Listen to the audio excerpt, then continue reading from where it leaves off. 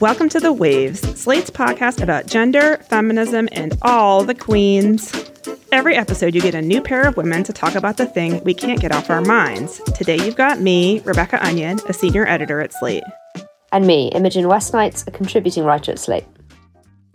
Today, inspired by the recent death of Queen Elizabeth in Imogen's England and the ongoing mess that is the Queens-based show House of the Dragon, which you may or may not believe is a mess, but I believe is, we are talking about queens and popular culture, why we love reading and watching stories about them, why those stories are so surprisingly durable, and why in the world Americans in particular, who created a country at one point that did not have queens in it, would like consuming them so much. So as a reader and watcher of historical fiction and historical romance, I cannot get away from queens. They plague me. I wish I could. I wish there were more stories about women who did other stuff besides be born into or marry into royalty and aristocracy. But for some reasons I'll hopefully pick through with Imogen on this show, I find it very easy to buy into a queen show or a queen book or a queen movie. Thinking of shows like Victoria or The Tudors or Reign, which is like so cheesy, or The Serpent Queen, which I just started watching. I love them. Imogen, why do you want to talk about this? Well, I feel like I want to talk about it because, to be honest, living in England recently, it's been impossible not to think about queens because, I mean, I'm laughing. R.I.P. God rest her soul. But yeah, right. given the recent death of Queen Elizabeth and that kind of intense period of news around that event, I had Queen on the brain and so started noticing that there are queens everywhere in popular culture, particularly on the TV. And so, yeah, I got to wondering what is the draw there? Why do queens hold the public imagination so strongly? How do our fictional representations of queens, like whether they're based on real people or otherwise, relate to what the life of a monarch is actually like? And indeed, do we actually care what the life of a monarch is actually like?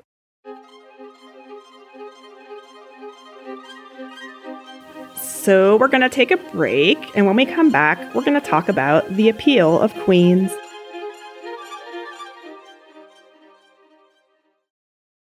Hey Waves listeners, if you're loving the show and you want to hear more, subscribe to our feed. New episodes come out every Thursday morning. While you're there, check out our other episodes too, like last week's about whether we really need sex-segregated sports.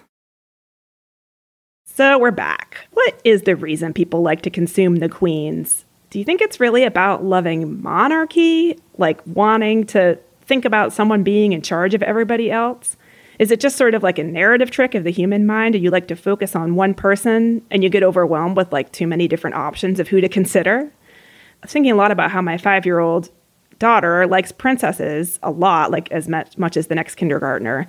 But if you ask her what a princess is, she doesn't really know. She just knows that they're special and that people think about them a lot, which is like the ultimate goal for her, which to me feels like a really human thing, a little bit, you know, just to be like I want to be the one that everyone thinks about. You live in England, as we mentioned, and you wrote for Slate about what it was like there after Elizabeth's death. So what do you think about the affection for queens? Like every journalist, I think, in the UK, I ended up doing loads of writing about the Queen. So I spent that kind of whole weekend just after she died down at Buckingham Palace one way or another, kind of talking to people, getting vox pops, like assessing the vibe.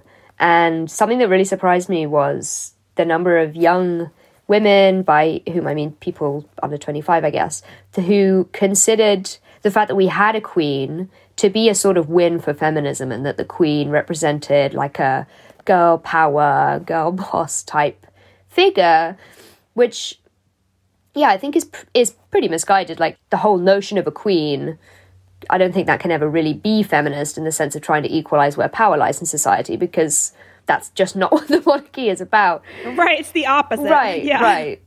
But what do you think about that? Like, do young people have a sense of that, or not in the US? Maybe it's more a UK thing. You mean like having an affection for Elizabeth and like the Meghan Markle and Kate Middleton type figures? Yeah. You know, I think they do.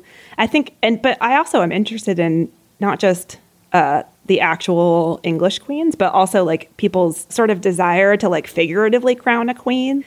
to pick like which female rapper is the best, or like which, like stan culture is like pretty much made Beyonce, for example, into like the number one singer in the world. The arguments about it are about, it's just kind of fun to have those arguments a little bit, like, who is better, Beyonce or Nicki Minaj or whatever. But like, it's like, but it also is sort of like predicated on this idea that there is like a tremendous like power and charisma that's like located in one individual, and that other people might enjoy debating it. I do think that's a superhuman instinct, that we want to have a sense of who's the best, and therefore necessarily who's the worst in any field, whether that's music or film, or like who's the most beautiful or who's the most popular kid in high school. I think there's a kind of need to crown metaphorically in a lot of different areas of life, and therefore when we're presented with literally a queen, that's something that has a kind of automatic appeal, even if, politically, blah, blah, blah, you don't agree, because, I don't know, we seem to want to notice who is better than other people. I also think that to be like a little bit more maybe sympathetic to the queens in fiction thing, like I think a lot about how the fertility narrative comes into queen stories quite a bit. We can get back to House of the Dragon in relationship to this, because it's so, the House of the Dragon is like a queen versus queen story, and like fertility is at the center of their fight, basically. You will lie in this bed soon enough, Rhaenyra. This discomfort is how we serve the realm. I'd rather serve as a knight and ride to battle in glory. We have royal wounds, you and I. The childbed is our battlefield. We must learn to face it with a stiff lip. And it started out with, the death of a woman in childbirth. And there's this idea of like a queen has sort of like proves herself when she gives birth to male heirs. Maybe this is like too sympathetic to the narrative, but I sometimes have a theory that I feel like people like it because women in hetero relationships, it's not like right on the surface anymore that like your fertility or your lack of it is gonna like make or break your life, but it's still a little bit there. So I've been watching House of the Dragon with my housemates, both of whom are men, and I have reacted a lot more like, oh God, like looking through my fingers to all the birth stuff than they have, which is maybe like, to be expected. But I was thinking about why there is a kind of like appeal to that kind of very raw, gross, up and close, personal, upsetting childbirth stuff.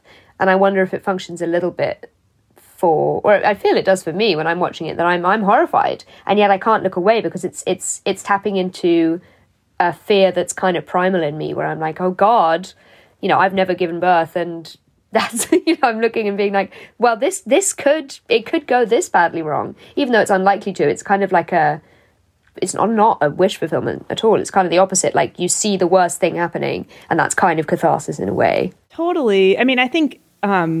Like in a lot of queen stories, it seems like not just House of the Dragon, but in shows like Victoria, for example, the reproduction becomes the most human aspect of the queen or something. Like it's like the queen has a lot of power, but there's also a dichotomy where her body will like rule her to some degree, and that's sort of like a dynamic that I don't know. Like if you are a woman who is like able to reproduce, then sometimes you feel like reproduction takes over your life a little bit, or like, not to be too like, oh, current events, but if you're a woman in the US who lives in a state where you can't access an abortion, then even if you're not in like a marriage where your husband has demanded you give him a son, which is like archaic, there's a way that your ability to get pregnant, no matter how much like personal power you might have otherwise, is kind of like dominating you.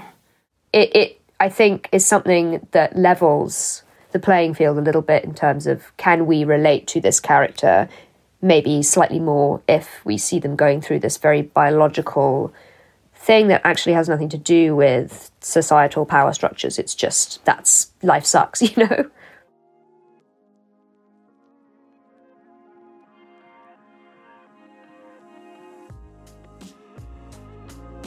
we're going to take a break here. If you want to hear more from Imogen and myself on another topic, but a related topic, how's that for foreshadowing? Check out our Waves Plus segment, Is This Feminist? Today we're talking about whether Hillary Clinton, as an idea, is still feminist. And please consider supporting the show by joining Slate Plus. Members get benefits like 0 ads on any Slate podcast, no paywall on the Slate site, and bonus content of shows like Amicus, Slate Money, and of course this one. To learn more, go to slate.com/The Waves Plus.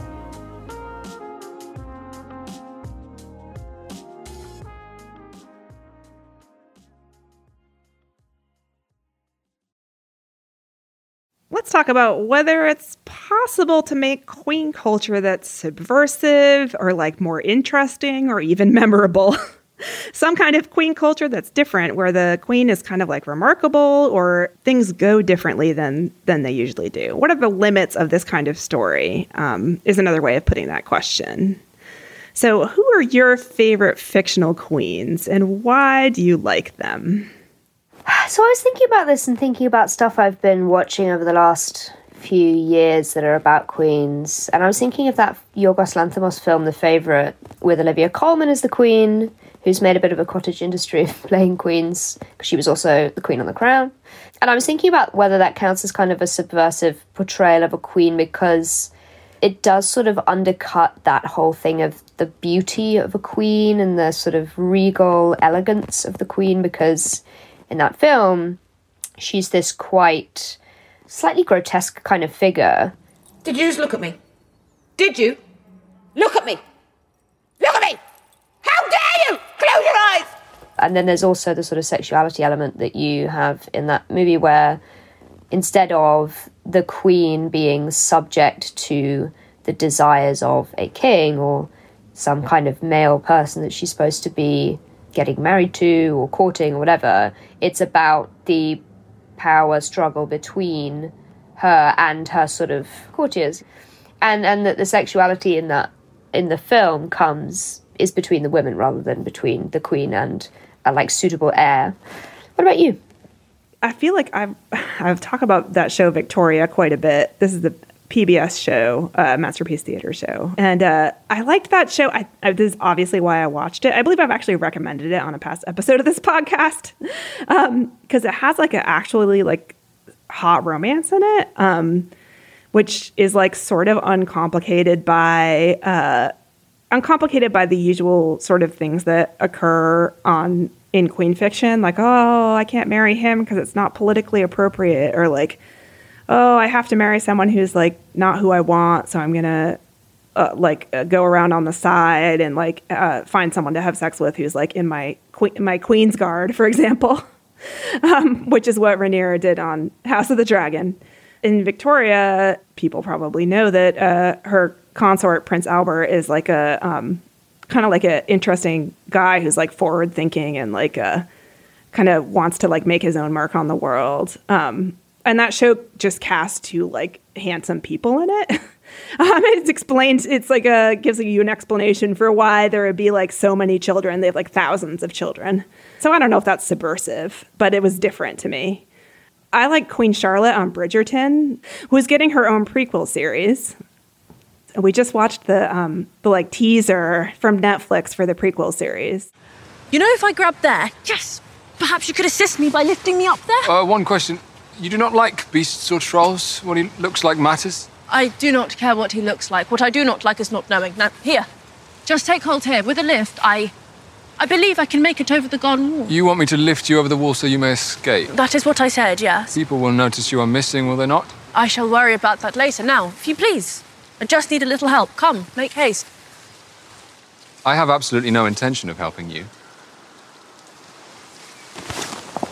I'm a lady in distress. You refuse to help a lady in distress? I refuse when that lady in distress is trying to go over a wall so that she does not have to marry me. See, this is the thing. It's all like aristocratic people who are like slightly different flavors of aristocracy, like debating over their like minute differences. You know, from a socialist point of view, it's like absolutely ridiculous. But I like the portrayal of Queen Charlotte because she's like a ridiculous figure. Like she's kind of like, I don't know, like she's like petty and whimsical. like one day she'll say one thing and the other she'll say another. She kind of plays with people's lives a little bit, like just because she's super bored. But then you find out along the way that part of the thing is that her husband has dementia, and so she's like kind of in mourning a little bit also, and is like a little bit distracting herself. But she's distracting herself by having like thousands of small dogs and like I believe doing cocaine. Like I don't know. I think I remember there being one scene where she does that.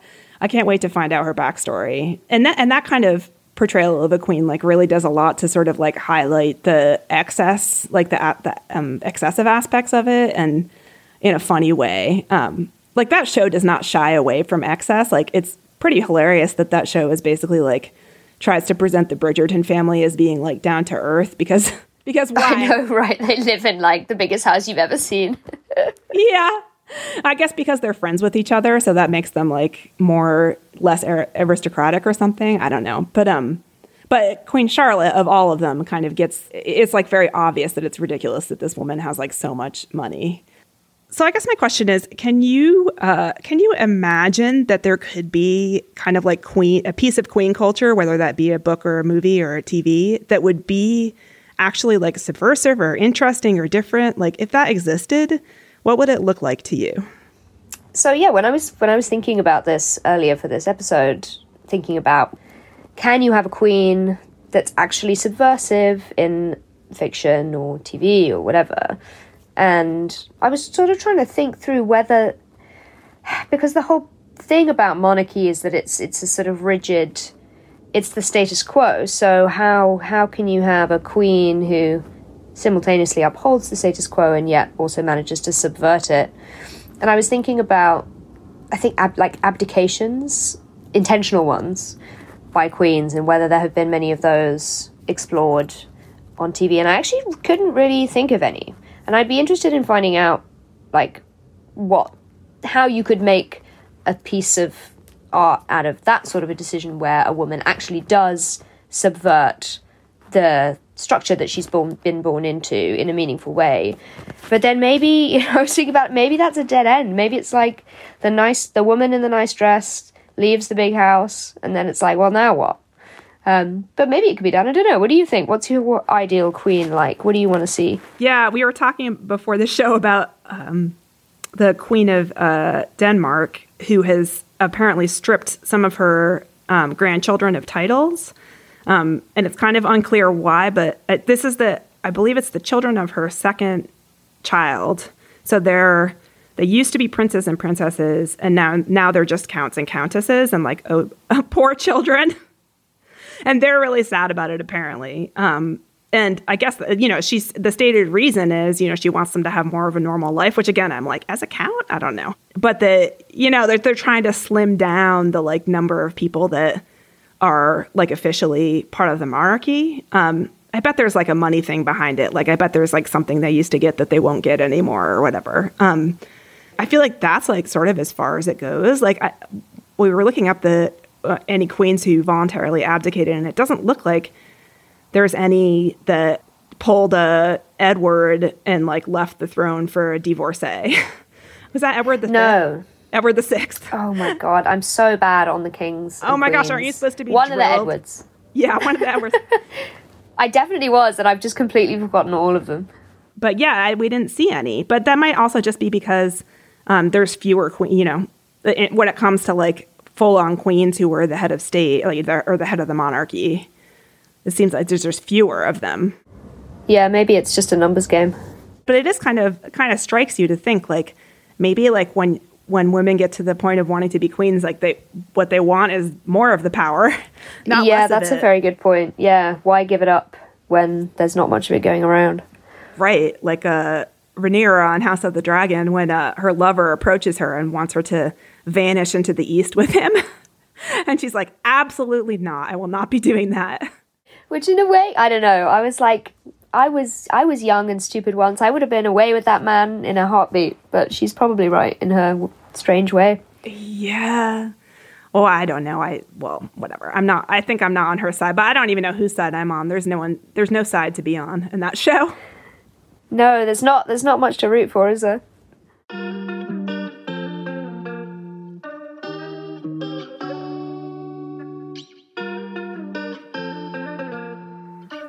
before we head out, we want to give some recommendations.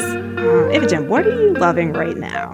What am I loving right now? I mean, full disclosure, the main thing I'm loving right now is that I just got a kitten. So that is like the primary focus of my life, like to the exclusion of all my work, all my social life. I'm just like, why would I leave the house? There's like a little animal here.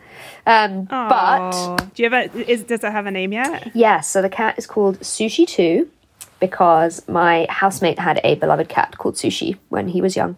But I do need some things to be watching and reading, etc., while I'm just lying on the couch with the cat on my lap.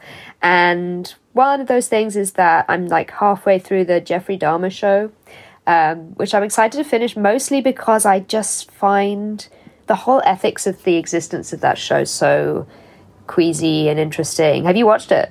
I haven't, despite the fact that apparently it's extremely popular. When things are extremely popular, we try to watch them so that we can figure out if we can write something about them. But I'm scared to be honest. It's not pleasant viewing, like at all. But it's, yeah, I'm excited to finish it because I do just want to dive into all the things that people have been saying about it, because I think the kind of balance between victim-centered storytelling, as they claim to be doing, and then keeping the true crime people in with a certain amount of gore is a really weird, it's quite a weird show that they've made, and I think ethically it's quite dodgy. What about you? Oh my gosh, I had such a good time last week. I went to, I live in a small college town, and there's a little Main Street cinema that the university in the town has basically like rescued and continues to maintain. Otherwise, it probably would have died. And they do a lot of special events. And they did a abortion fundraiser with the movie Dirty Dancing, and it was so fun. I went, and I live in Ohio, so our abortion laws are predictably terrible right now. So this is, it was raising money for abortion fund basically, and of course that movie has a little abortion subplot. But I used to watch that movie so much when I was younger, and the theater was like just packed with women. Like it was just like a million women and maybe like a couple guys that I could see. And I went alone, but by the end of it, I was like sighing and yelling in concert with like all the women around me. Oh, wow. Because I don't know, have you seen it recently, or have you? I actually saw it for the first time like a year ago. I'd never seen it. I had no idea it was even about abortion. All I'd seen is the kind of like gifs of the big dance moment at the end. I had no idea what. Yeah, great movie. It's so great good. movie. It really holds up, as the ladies and I said to each other at the end, as the tears were streaming down our face. But it was like, it just was like it's very moving to see Patrick Swayze and Jennifer Grey. Patrick Swayze's dead and Jennifer Grey is like 62. I looked it up, and they're like in the prime of their lives, like absolutely gorgeous, like beautiful. So the dancing is so fun to watch, and it just like made me want to dance, and it made me feel both like old and young at the same time, and it was so fun and joyful. Wow, I feel bad. Other... You said something so beautiful and joyful, and I said the serial killer show on Netflix. Wow, but you also had Sushi too. I do have Sushi too. Yeah. So I highly recommend. Yes, I think anyone out there who's trying to raise money for abortion fund should think about that, because it was very cathartic and wonderful.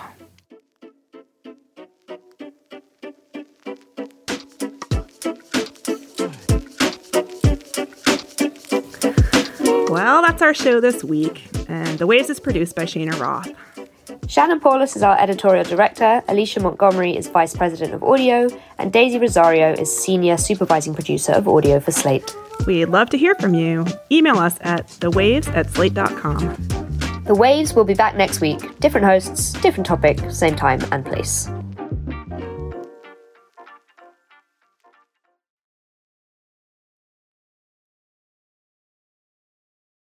Hey, Drew Scott here, and I'm Jonathan Scott, reminding you that life's better with a home policy from American Family Insurance. They can help you get just the right protection at just the right price and help you save when you bundle home and auto. Kind of like Goldilocks and the Three Bears. It'll be just right for you. We love a custom build. American Family Insurance. Insure carefully, dream fearlessly. Get a quote and find an agent at amfam.com. Products not available in every state. Visit amfam.com to learn how discounts may apply to you. American Family Mutual Insurance Company SI and its operating company, 6000 American Parkway, Madison, Wisconsin.